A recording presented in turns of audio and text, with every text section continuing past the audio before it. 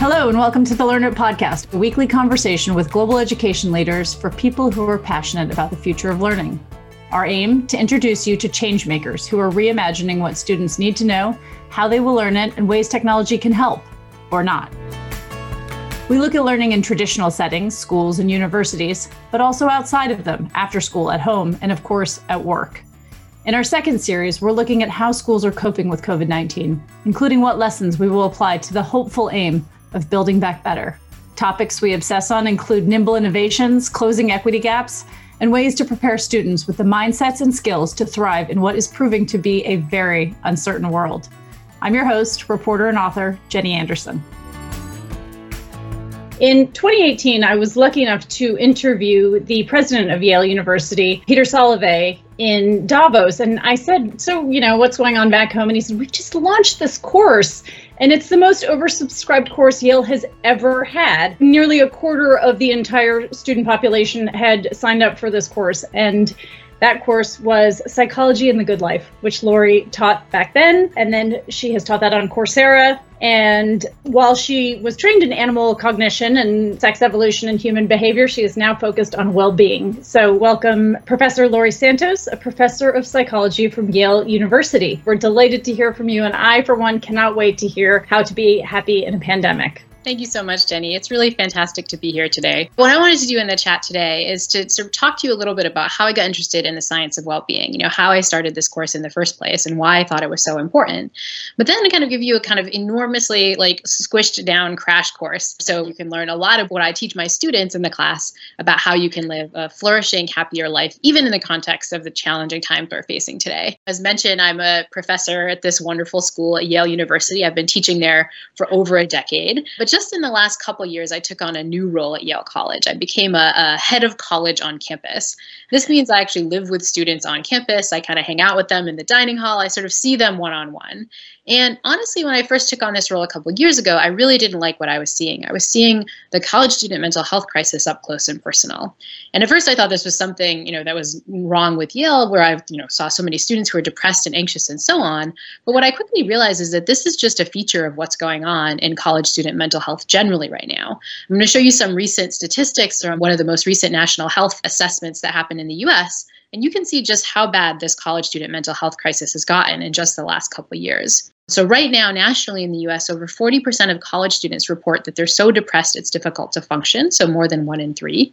Over 50% of college students say that they regularly feel hopeless most of the time. Another over 50% now, almost 2/3, are saying that they regularly experience overwhelming anxiety, which is sort of the highest level of anxiety they could report. In addition, almost 2/3 report feeling very lonely most of the time. We have the students, at least in residential colleges at Yale, where they're all living together, but almost 2/3 of them are reporting that they feel very lonely a lot of the time.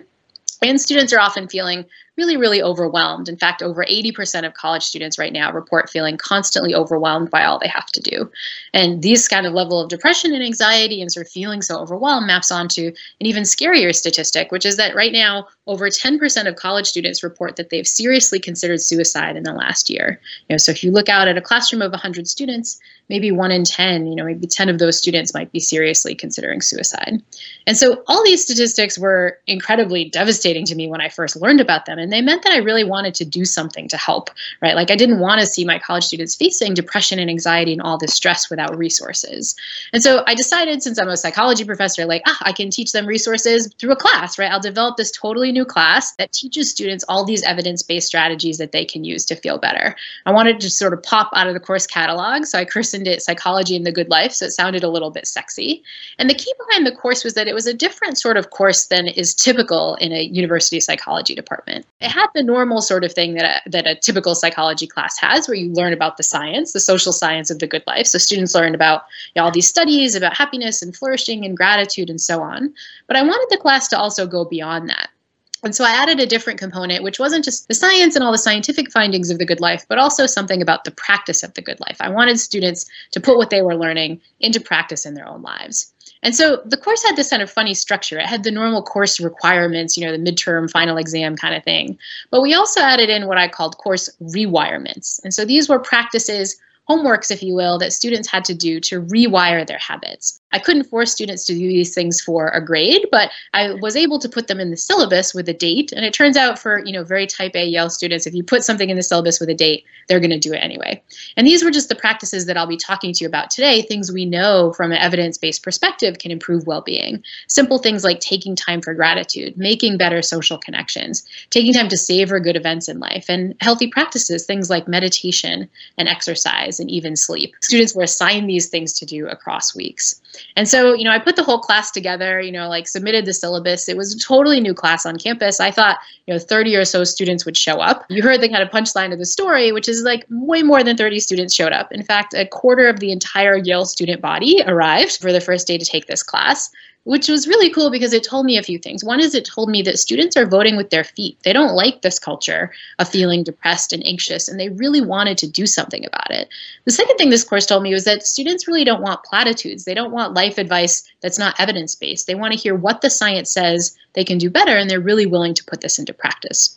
And so, as mentioned, I first taught this class back in 2018 when it seems almost honestly kind of prescient to be talking about wellness and well-being. Right now, if you fast forward to these days in 2021, it's been a little bit challenging. If I had to say, give a metaphor for what the last 12 months have looked like, my metaphor is it's kind of been like a mental health dumpster fire, right? COVID-19 has really changed the way we interact with one another. It's changed the way we run our educational institutions. It's changed the way we interact with our colleagues. It's changed the way we hang out with our families. It's caused tremendous uncertainty and disruption of routines and just fear and anxiety. It's been frankly awful. And when you go through a challenging time like this, especially if you're a professor who teaches a class about happiness, it raises a particular question, which is what can we do to become happier during these times? Are all the sorts of things I was teaching my students back in 2018 still relevant right now? And that's what I want to go through in the rest of my talk today. I want to sort of walk through the best tips that we know from the science of well-being that we can be using right now to feel happier in 2021. Starting with top insight number one, if we want to be happier right now in this challenging time and in general, we really need to realize a particular thing, which is that we need to be making time for what I'm going to call nutritious social connections. One of the most profound findings in the history of positive psychology is that pretty much every study shows that happy people are more social.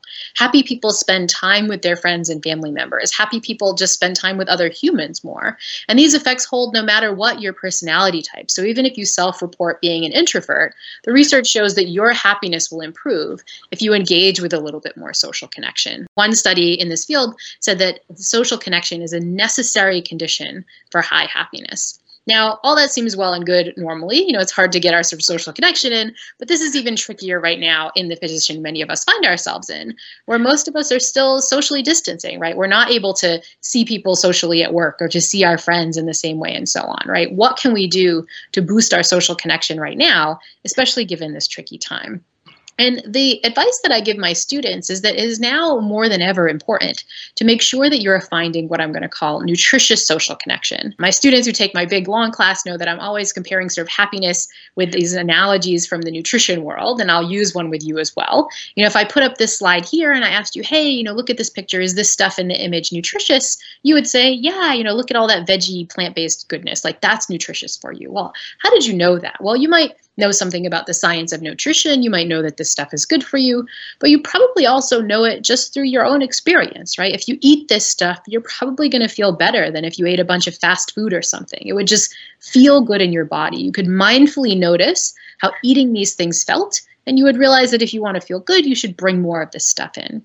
That's the way I think about nutrition when it comes to social connection. There's some kinds of social connection that just naturally feel good if we're paying attention to it.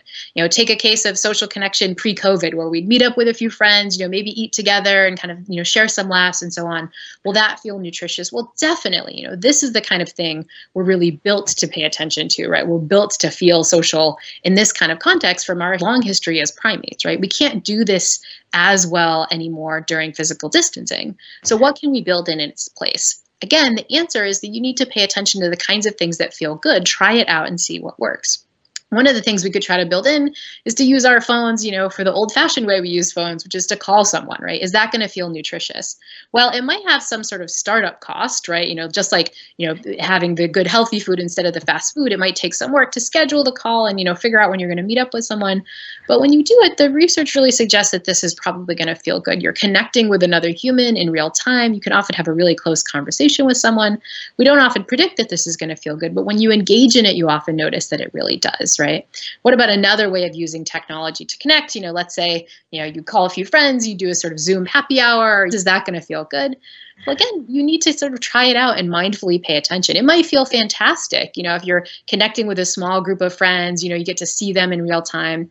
But if you've been on like webinar number 42 for the day, and you're just sitting there like taking Zoom classes all day, it might not feel as good, right? We need to mindfully pay attention to how much of this kind of thing we're building in. Just like a salad is nutritious, if you're on salad number 42, it wouldn't feel great. Same thing with the Zoom calls. Mindfully pay attention to what feels really good to you. Now let's take one more example that we kind of mistake for social connection. We're feeling a little lonely, so we pull up our phone and hop on Instagram for a while. We're kind of like checking our feeds on social media. Is that going to feel nutritious?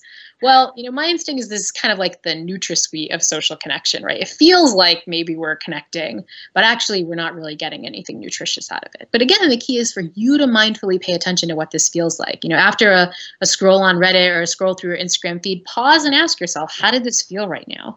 And usually the answer is going to be not as good as sort of connecting with somebody live in real life. And so that's top insight number one. If we want to be happier, especially during this time of social distancing, we need to make sure we're even more intentional than usual about getting in some social connection. We need to be making time for what I'm going to call nutritious social connection. That gets me to top insight number two, another thing we don't often expect, but if we want to follow what the happiness research says, we're going to be happier in all cases where we're helping other people. That's what the research suggests. Helping others makes us happier than we expect. Now, this is something that's a little countercultural right now. I mean, we all know that helping others can make us happier. We all know that's a good thing to do. But when we're down in the dumps, when we're having a challenging time, many of us think that the right path forward is to do something nice for ourselves. Right now, if you look, in lots of like articles on the internet and things, you see all this talk about self-care, treat yourself, self. But if you look at what happy people really do, happy people aren't that self-focused. Happy people are very other-oriented. Statistically, happy people give more to charity than unhappy people, even when you control for income. And statistically, happy people are spending more time on others. They're often volunteering more for charities or putting more time into their close relationships to do nice things for their friends and family members. They're just more other-oriented.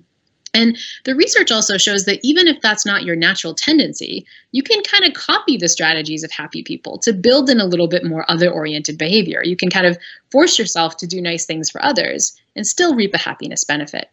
We know this from some lovely work by Elizabeth Dunn and her colleagues. She's a professor at the University of British Columbia. She does a study that's really fun for subjects because she just walks up to them and hands them money and tells them how to spend that money. So if you were a subject in your study, you might meet Liz on the street. She'd walk up to you and say, hey, do you want to be in a study? You'd be asked to rate your happiness on a standard self-report validated scale for rating your happiness. Then you'd get some money. In her case, in one experiment, you'd get either $5 or $20. But the key is that she'd tell you how to spend it. She'd say by the end of the day, you either have to spend this money on yourself, so do something nice to treat yourself, or you need to spend this money on someone else, do something nice that's a little bit more other-oriented. Then you agree that Liz is going to call you later in the day, you're going to re-rate your happiness, and we're going to look at how your happiness changes over time. Now, Liz knows that people's minds don't often make the accurate prediction when we're thinking about what's going to make us happy, so she wants to see what subjects really think. She brings a different group of subjects in and asks them to predict, if you were in one of these two conditions, which would feel better? And subjects predict what maybe you might predict, which is like that treat yourself condition, that's going to feel really good. You're going to get something out of it. It's going to be better than spending your money on someone else. That's what we predict. But what the research shows is just the opposite. In fact, if you look at what really happens when subjects do this, they're happier at the end of the day and even at the end of the week when they spend the money on someone else, when they're really doing something nice for others. And so I think this is a critical insight that we need to take with us, especially during challenging times, right?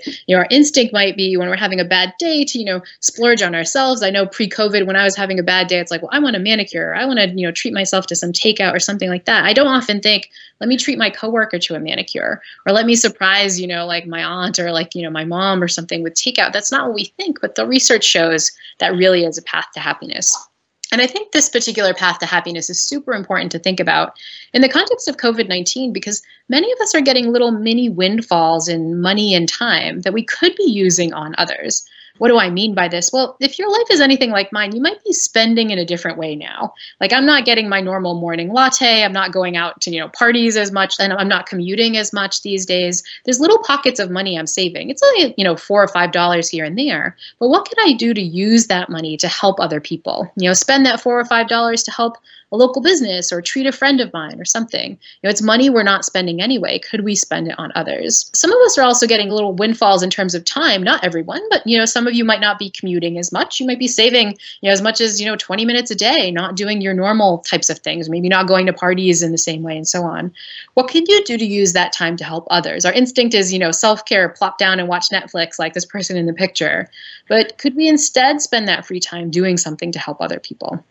And so that's top insight number 2. If we want to be happier, we need to focus on others and spending our money and our time on helping others. Now we get to top insight number 3, which is that if we want to be happier, we need to find ways to practice gratitude, both in our workplaces and in our home life. Now, gratitude is the kind of thing that can sound a little bit cheesy. It can also feel really hard to do in the context of a challenging time like COVID, right? To sit and think about all the things you're grateful for feels tough when we're all pretty frustrated in the context of social distancing and changing our routines and so on.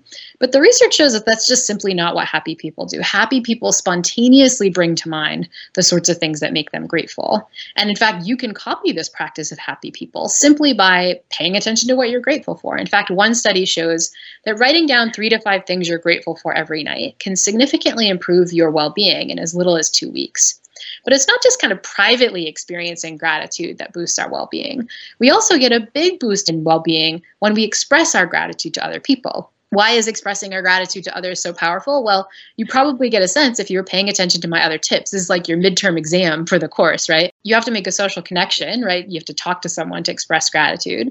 It's really nice to express gratitude to someone, like they really appreciate it. So you're doing something that helps others and you're experiencing gratitude. So in theory, we should see a big sort of boost in people's well-being when they do this. And we do. It's still quite striking to me how much of a boost you get when you sort of do this practice. And I'll show you one study that looked at this. This is a study by Marty Seligman and his colleagues. His subjects do what he calls a gratitude visit. So the prompt is, in the next week, I want you to write a letter of gratitude to someone who's helped you or been especially kind to you, but you've never really properly thanked them. Then, this is kind of pre-COVID, deliver that letter in person to the person in question and read it to them.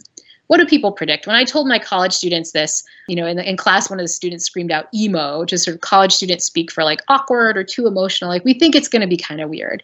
But people who receive these gratitude visits often report that it's not weird. It's one of the best moments of their lives. They find tremendous purpose and meaning from hearing that they've been so valued by someone else. But what's even more amazing to me is what happens to the well-being of the person who does this gratitude visit, you if you were doing this prompt, right? These researchers went and measured people's happiness after doing this gratitude visit for months on.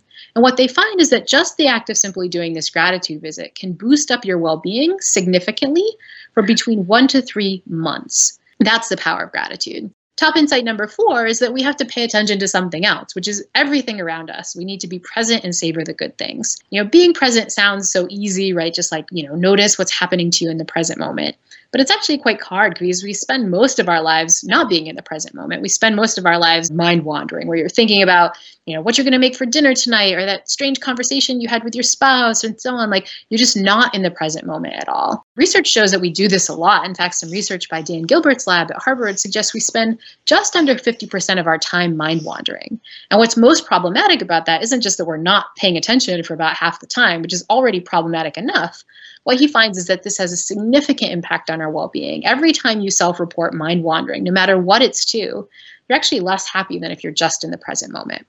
And so how can we become more present? Well, the science gives us 2 strategies we can use to do that. One is the simple act of savoring. Basically notice when a good thing is happening. If you're eating a delicious ice cream cone, take time to be mindful of what's happening. What does this taste like? What does this feel like? How would I describe this to someone? Turn on your presence, something we can do at any point. But a second set of practices that can improve our presence and reduce mind wandering is the act of meditation.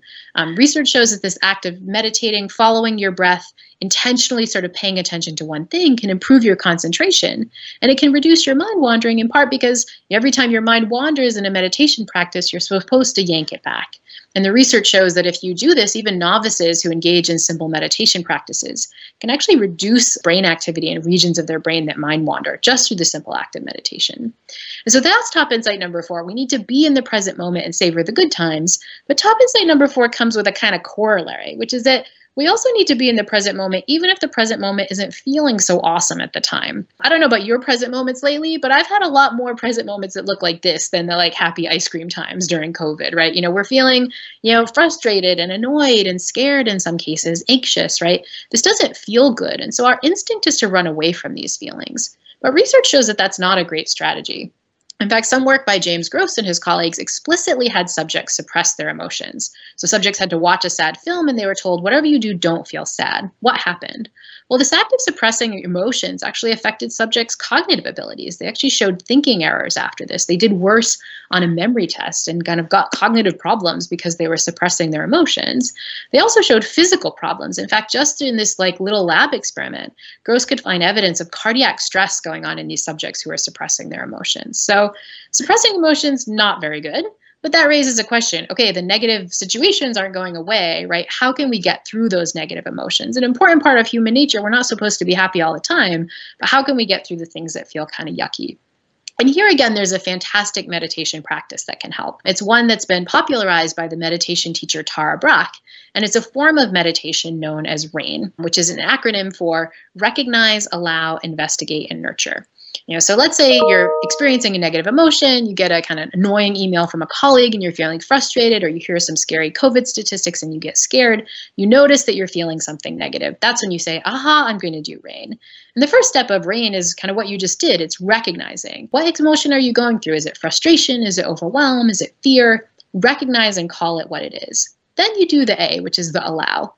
They say, I'm just going to allow this emotion to be there just as it is. I'm not going to run away. I'm going to kind of hang out with it, and I'm explicitly letting it be. As the Beatles said, let it be. You kind of let this emotion be.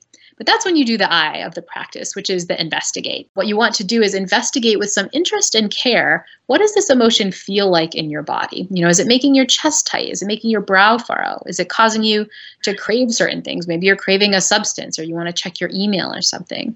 Hang out with this emotion and let it pass like a wave. What we know about emotions is that they tend to pass on their own like a crest and kind of go like a wave over time.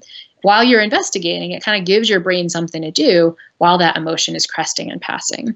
But once it sort of subsides a bit, that's when you do the N, which is what's called the nurture.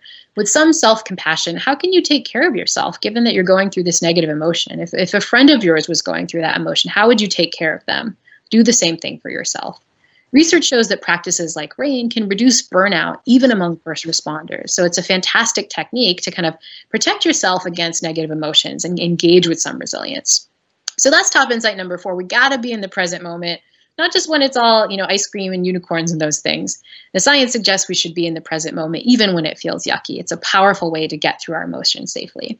Now we get to the final insight of the course, which is one that we don't often expect and one that my students push back on a little, which is that if we want to become happier, we need to become wealthy, but not in terms of money, in terms of time. There's a lot of fantastic new social science research that's on this new topic of time affluence, the subjective sense that you have some free time. It's the opposite of what many of us experience, which is time famine, where we're literally starving for time. And time famine has a huge hit on our well-being. In fact, one study showed that if you self-report being time famished, that has as big of a hit on your well-being as if you self-report being unemployed. We know unemployment is super bad for happiness. Time famine, this feeling that you don't have any time, is just as bad. Problem, as you've probably seen, is that many of us are feeling very time famished these days. Some of you might be feeling like you're running a daycare out of your house or running a school in your house, not just your normal education job, right? We're all feeling a little put upon during COVID, and it's hard to get objectively more free time. So how do we improve our time affluence? Well, there are 2 strategies we know from the literature. One is to find ways to spend your money to get more free time. Many of you during COVID or something might have gotten some takeout or like curbside pickup. how is that a savings on time? Well, if you think about it, if you get a burger and fries takeout, that's a burger and fries you didn't have to fry up yourself. You didn't have to chop the potatoes. You didn't have to go to the grocery store and buy that stuff. You probably saved yourself like 2 hours, right? Can you reframe that purchase as giving you back a little bit of time? Because time affluence is about the subjective sense that you have some free time. Using your money to feel like you're getting back more time, even with something as simple as takeout, can be quite powerful. But an even better way to improve your time affluence is to make good use of what researchers call time confetti. These days, we do have some free time, but it's actually broken up into these little tiny chunks, that 5 minutes before a Zoom meeting here and there, that 10 minutes when your kids go to sleep early. Those little pieces of time are what researchers call time confetti, but we can use them better. Researcher Ashley Willen suggests making a time confetti wish list so that when you get those 5 minutes, you know what you can do with it. And again, not do something for work, not like check your email, but that's the time maybe you can engage in a quick meditation or text a friend to check in on them, or make that appointment to sort of call someone you care about by phone. Like, using your time confetti well to improve your happiness is a way to feel more time affluent, and you get the double boost of well-being for what you're doing too. And so that's top insight number 5. We need to become wealthier, not in terms of money, but in terms of time.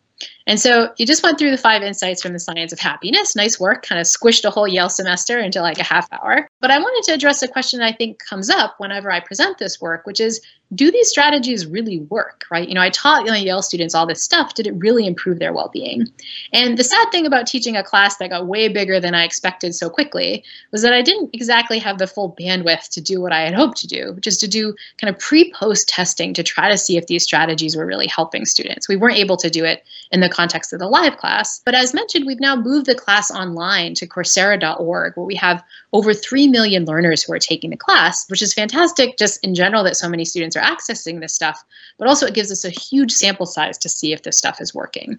And so the we that I keep mentioning here is a team of fantastic folks from Yale, headed up by David Yaden, who's a postdoc, where we really tried to test whether or not these practices were improving well-being for people. The well-being measure that we ended up using was trying to find a way to test individuals before and after they took a class. And what we did was to do my Science of Wellbeing class on Coursera. So these were all Coursera learners who consented to take the class.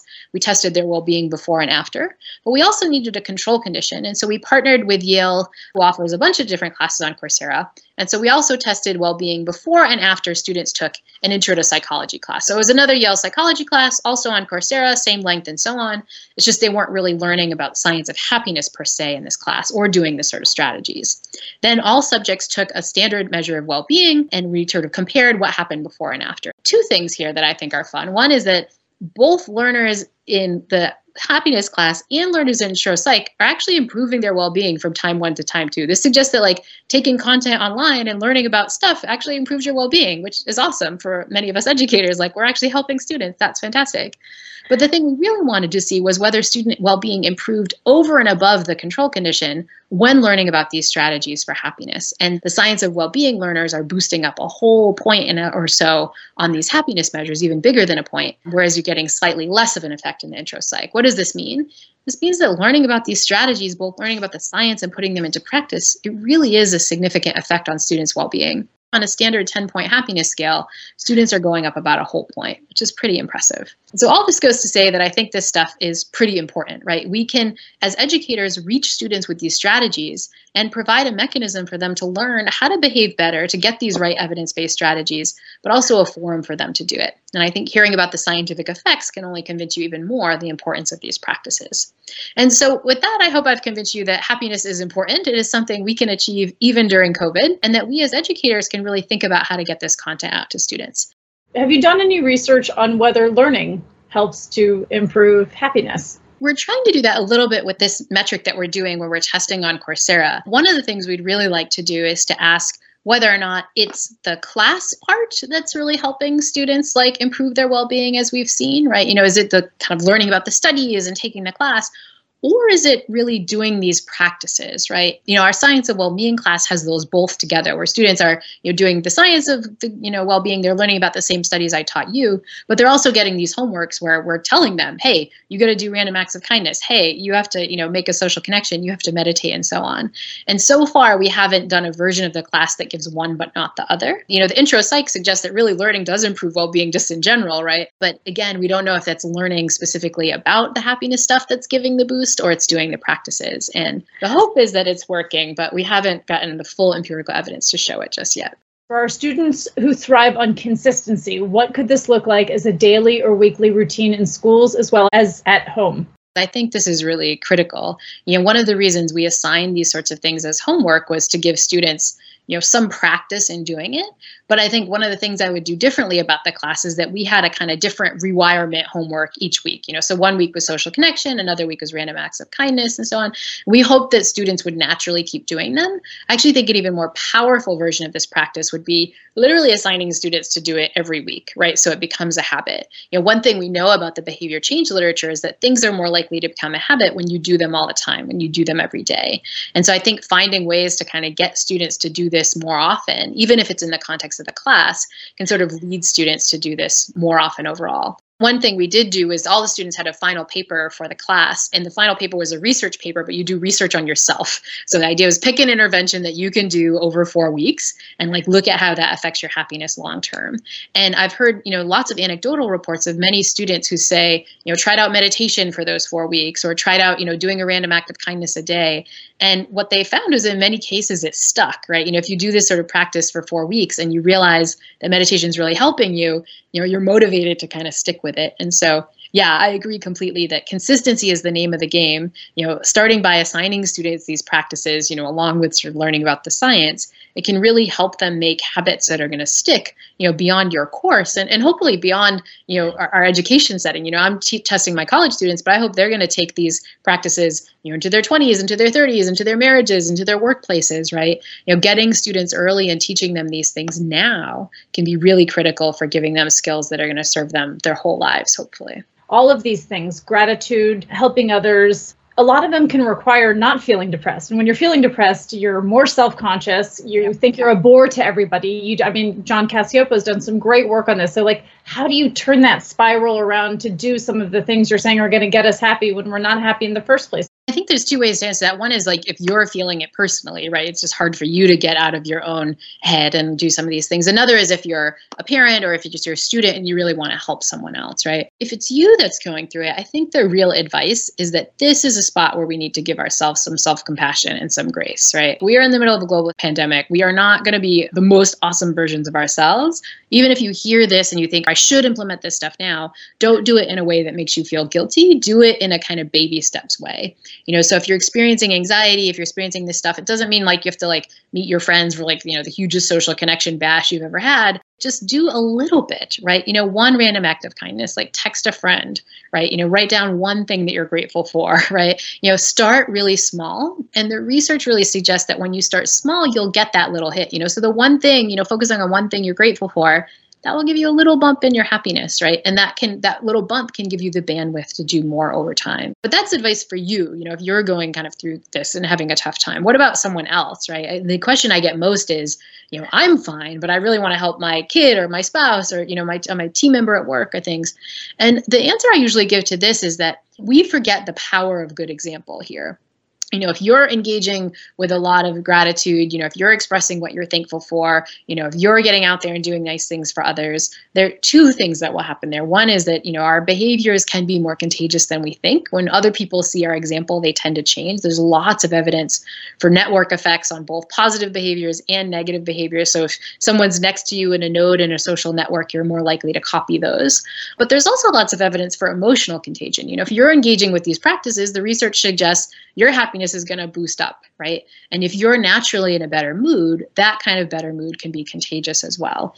Just like the negative people in our life can feel like they're sucking our energy and we're catching their mood, so can happy moods be contagious too. And so one way to affect the happiness of others is actually to help yourself. And I think this is a good strategy, for some of the people out there. I think this is true for educators too, where, can sometimes be other oriented to a fault. We have to get reminded to put our own oxygen mask on first before helping others.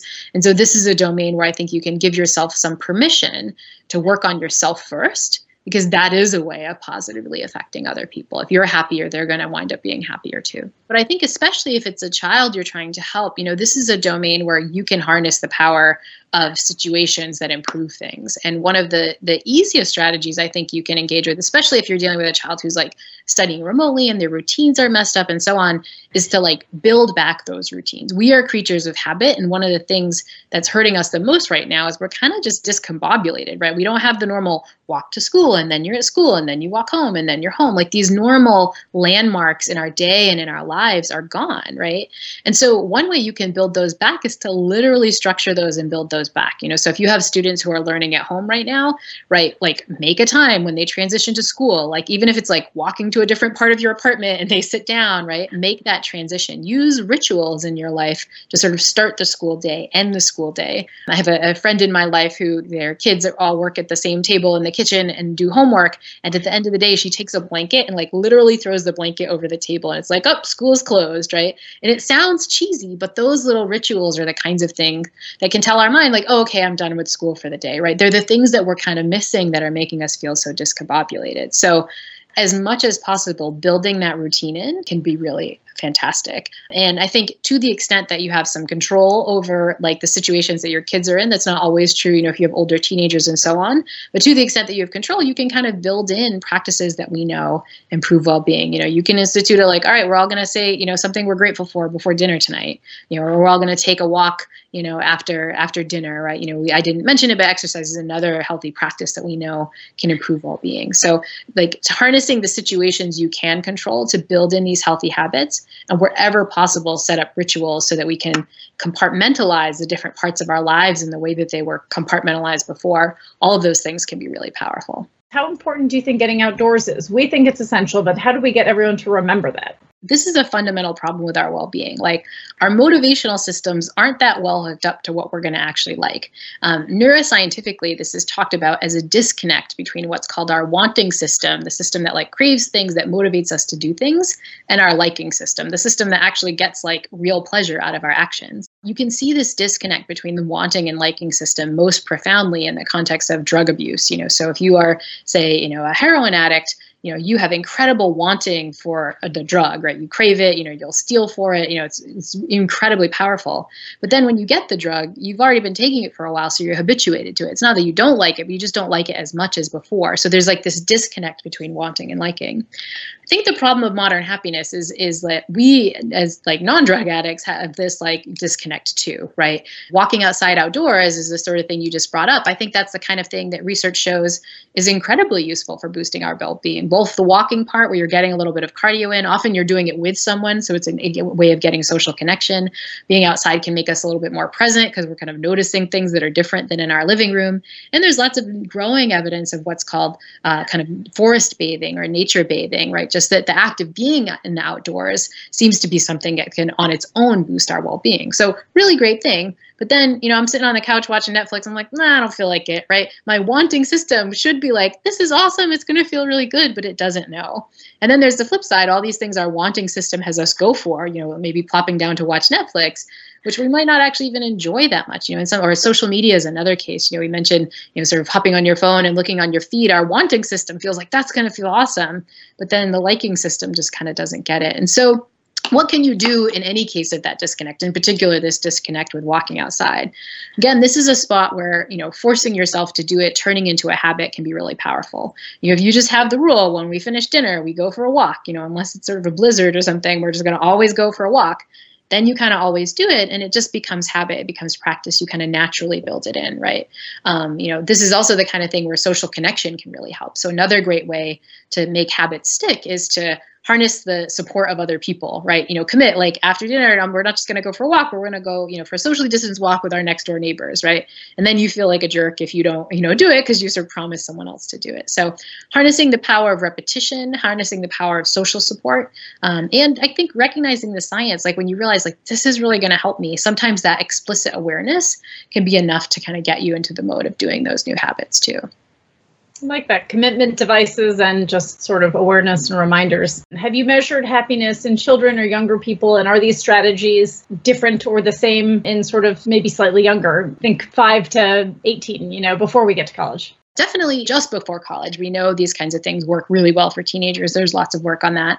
There's less work in much younger children, except in some domains, so we know that social connection is really important even for younger children. The act of doing nice things for others is definitely something that we know can boost up well-being, even in very young kids. In fact, there's a study out of Kylie Hamlin's lab at the University of British Columbia looking at toddlers doing nice things for others, and you can see boosts in smiling and boosts in well-being and so on. The suggestion is that these things are really universal, right? You want to kind of bring them on in ways that really are child appropriate, right? But they can actually be really helpful. And so, I think, try the strategy of, talking to kids about something like a process like RAIN when they're dealing with their emotions. Like you seem like you feel really mad right now. Let's figure out what that feels like. What's going on in your head? You like talk about it, right? We sometimes use the phrase, use your words with children, right? Where we're trying to get them to express their emotions. Functionally, what RAIN is doing that. It's like being like, oh, like angry. Is it really angry? Is there any sad in there? Is there any feeling, overwhelmed or frustrated in there, right? And then like having kids do the process of feeling like, okay, let's be detectives. Let's figure out what this feels like in your body, right? It's going to help your kids identify these emotions and give them something to do so they can kind of get through them. And then teaching your kids to nurture themselves, right? Teaching them to engage in practices that require self-compassion. There's lots of evidence in children that children who are more self-compassionate are less likely to procrastinate. They're more likely to persist when they get bad grades, right? Lots of evidence that kind of self-nurturing is a really important skill to get in early on in life. So less studies that like, the normal age where we do studies, which is like adults or college students, but the studies that are there really suggest that these are universal practices that when kind of done in an age-appropriate way can be powerful skills that we're teaching kids, again, not just for the short term, but things that they can use in the long term too. I want to ask a slightly more philosophical question, which is, should happiness really be the goal? Lots of thoughts to this question. So one thought is, I think, we need to be careful about what the definition of happiness really is, right? Like, I think we think happiness is like this manic, I'm always in a positive emotional state, like nothing is going badly kind of thing, right? Whereas real happiness, like people who, self-report happiness on these life satisfaction scales and so on, happiness is less kind of like manic and intense than that, right? It's just kind of like a state that you're kind of content with life. You're sort of letting it be, right? It's not as sort of emotional as we often think about it. The second thread is, this question of like, should we want to be happy? Is that the right goal? And I think here, my sense is like, again, doing it the right way, not the like manic extreme happiness, but just like, should we just be okay? Should we be satisfied with our lives? Should we have, positive emotions in addition to our negative emotions? We think that like happiness is the answer at the end of all the good circumstances, that if circumstances are good, then we'll be happy. But there's evidence from the research of the opposite causal pattern, right? In other words, happy people are more likely to get good circumstances in life. There's evidence, for example, that if I measure your cheerfulness at age 18, that's going to predict not only whether you have a job in your late 20s, but whether or not you enjoy that job and the salary that you're making. So your happiness levels as a teenager are actually predicting life outcomes like your job obtainment and your salary later on. Again, shocking, but it's what the data really suggests. Happier people in their teen years wind up having more successful and happier marriages later on. And happier people even have better immune function. There's one study showing that if you expose people to rhinoviruses, these days we're always talking about coronaviruses, but rhinoviruses are a set of viruses that cause the common cold. So if you bring people in and expose them to cold viruses, and then you look at who actually gets sick, people with a higher positive style, in other words, people who are more constantly in a good mood and so on, they get sick less often than people with a low positive style, right? And so, when we start thinking about it, like might have the causal arrow backwards. We think like, oh, if you're, doing well economically and you're healthy and all this stuff, you'll be happy. But there's evidence for the opposite pattern. There's evidence that happiness first might make it easier to get that other stuff. And so I actually start off with my class with some of these data because I think it really shows us that like happiness isn't the first world problem we think. Obviously, we have to fight for equality and make sure everybody has a living wage and they can put food on their table and so on. But like once you get past some of those basics, like, it might be that focusing on happiness is really going to be the thing to start with. Have you gotten good feedback from your students on what they didn't like about the class? Like, there's clearly a lot of demand for it, and there is this anxiety and depression, but what kind of feedback have you gotten? I'll kind of mention two things. So one is that, there are definitely a lot of messages that the course teaches that the students don't like. One is that, like, money is not going to make you happy, right? Grades aren't going to make you happy, right? All the things that my Yale students have been taught their whole lives are the most important thing to go for. I'm saying those don't matter anymore. And what matters is the stuff you're sacrificing to get those good grades. What matters is your social connection and your sleep and your, the fact that you're other oriented and not selfishly going after your own pursuits, right? It's kind of a hard pill to swallow. And it really shows us that, a lot of higher ed might not be built in a way that's promoting student happiness. So I think it causes like a lot of, hard conversations and hard kind of soul searching for students who've been on a path that might not be leading to happiness as much as they think. So I think that's one of the domains. The second domain is like, again, a real conversation about whether or not like we need to kind of, based on that, sort of change the structures, right? Should we be changing admissions, right? If we know that admissions is causing to students go for grades and is causing, if you look at those statistics that I started with the National College Health Assessment, they also ask, okay, given, these mental health issues, what's going on? What's the cause of your stress? Why are you feeling so depressed? Why are you feeling so anxious? And then there's a lot of things students self-report, but the number one that most of them report is academic stress. It's not social stress. It's not financial stress. It's academic stress. And so I think as educators, we really need to think about like whether the things that we're designing, the structures that we're designing for students to fall into are both doing their education a disservice, but also doing their well-being a disservice. And again, I think those are hard questions to reckon with. And you mentioned having a conversation with my president, Peter Salovey at Davos. It's hard conversations I've had with Peter, and I think it's something that we really need to think about. What is a small strategy or habit you can give educators of young scholars who struggle with identifying feelings in general to help build coping strategies? I think one thing is really to, especially if you have time in a classroom where you could work on these kinds of things, is to really work on this sort of recognizing what the different emotions are, right? Because I think one thing that happens is when we're kind of feeling bad, we feel like we just feel bad, right? Which is like mad, or we're just like, we just feel yucky. But the solution is going to be different if I'm frustrated versus if I feel overwhelmed versus if I feel sad versus if I feel lonely, right? And I think oftentimes children, we don't do a lot of education on which emotions are which and what the reaction to is of different emotions. So I think strategies like my colleague here at Yale, Mark Brackett, talk about a lot where you get students to kind of identify emotions. There's lots of resources through the Greater Good Science Center, which is a resource through Berkeley. It's a center at Berkeley that focuses on well-being. They kind of have these little very broad emotion wheels that you can use where it's like, within frustration, there's overwhelm, there's anger, there's, like shame, there's, you can kind of go through the wheel and kind of talk through what those different things are. Just classroom exercises where you engage students with thinking about their emotions, not just a bad emotion, but you really help them identify it. Those can be really useful, but in part because, again, we need to identify what our emotion is to figure out what to do next, right? If I'm like feeling really upset at work, it's going to be a different reaction whether I'm angry at one of my colleagues or just feeling overwhelmed because I have too much to do, or I'm feeling frustrated because of a student. Like, you have to kind of identify it to take action on it. And I think the more we can help students identify their emotions, the more they can kind of, soothe themselves by taking some action to figure out what they need to do to help with those emotions. What's the impact of trauma on happiness? If something genuinely dreadful happens to you, death, separation, what happens to happiness? Does it disappear completely? Is it harder to reach, even with the tools you've shared today? So this is another spot where I think we have some misconceptions, right? We assume, again, bad things happen, you're going to decrease your happiness. But the research really shows that that's not the case as much as we think. We've all heard of this concept of post-traumatic stress, but the research shows that there's also a lot of evidence for what's called post-traumatic growth, that after a trauma, you actually get stronger rather than weaker or have more struggles, right? And the post-traumatic growth seems to help in a couple different ways. One is that after trauma, we can sometimes get stronger social connections. So, you probably know that in life, those of you who've gone through tough times, like you learn the people who matter to you most, right? Some of us might be even experiencing this in the context of COVID.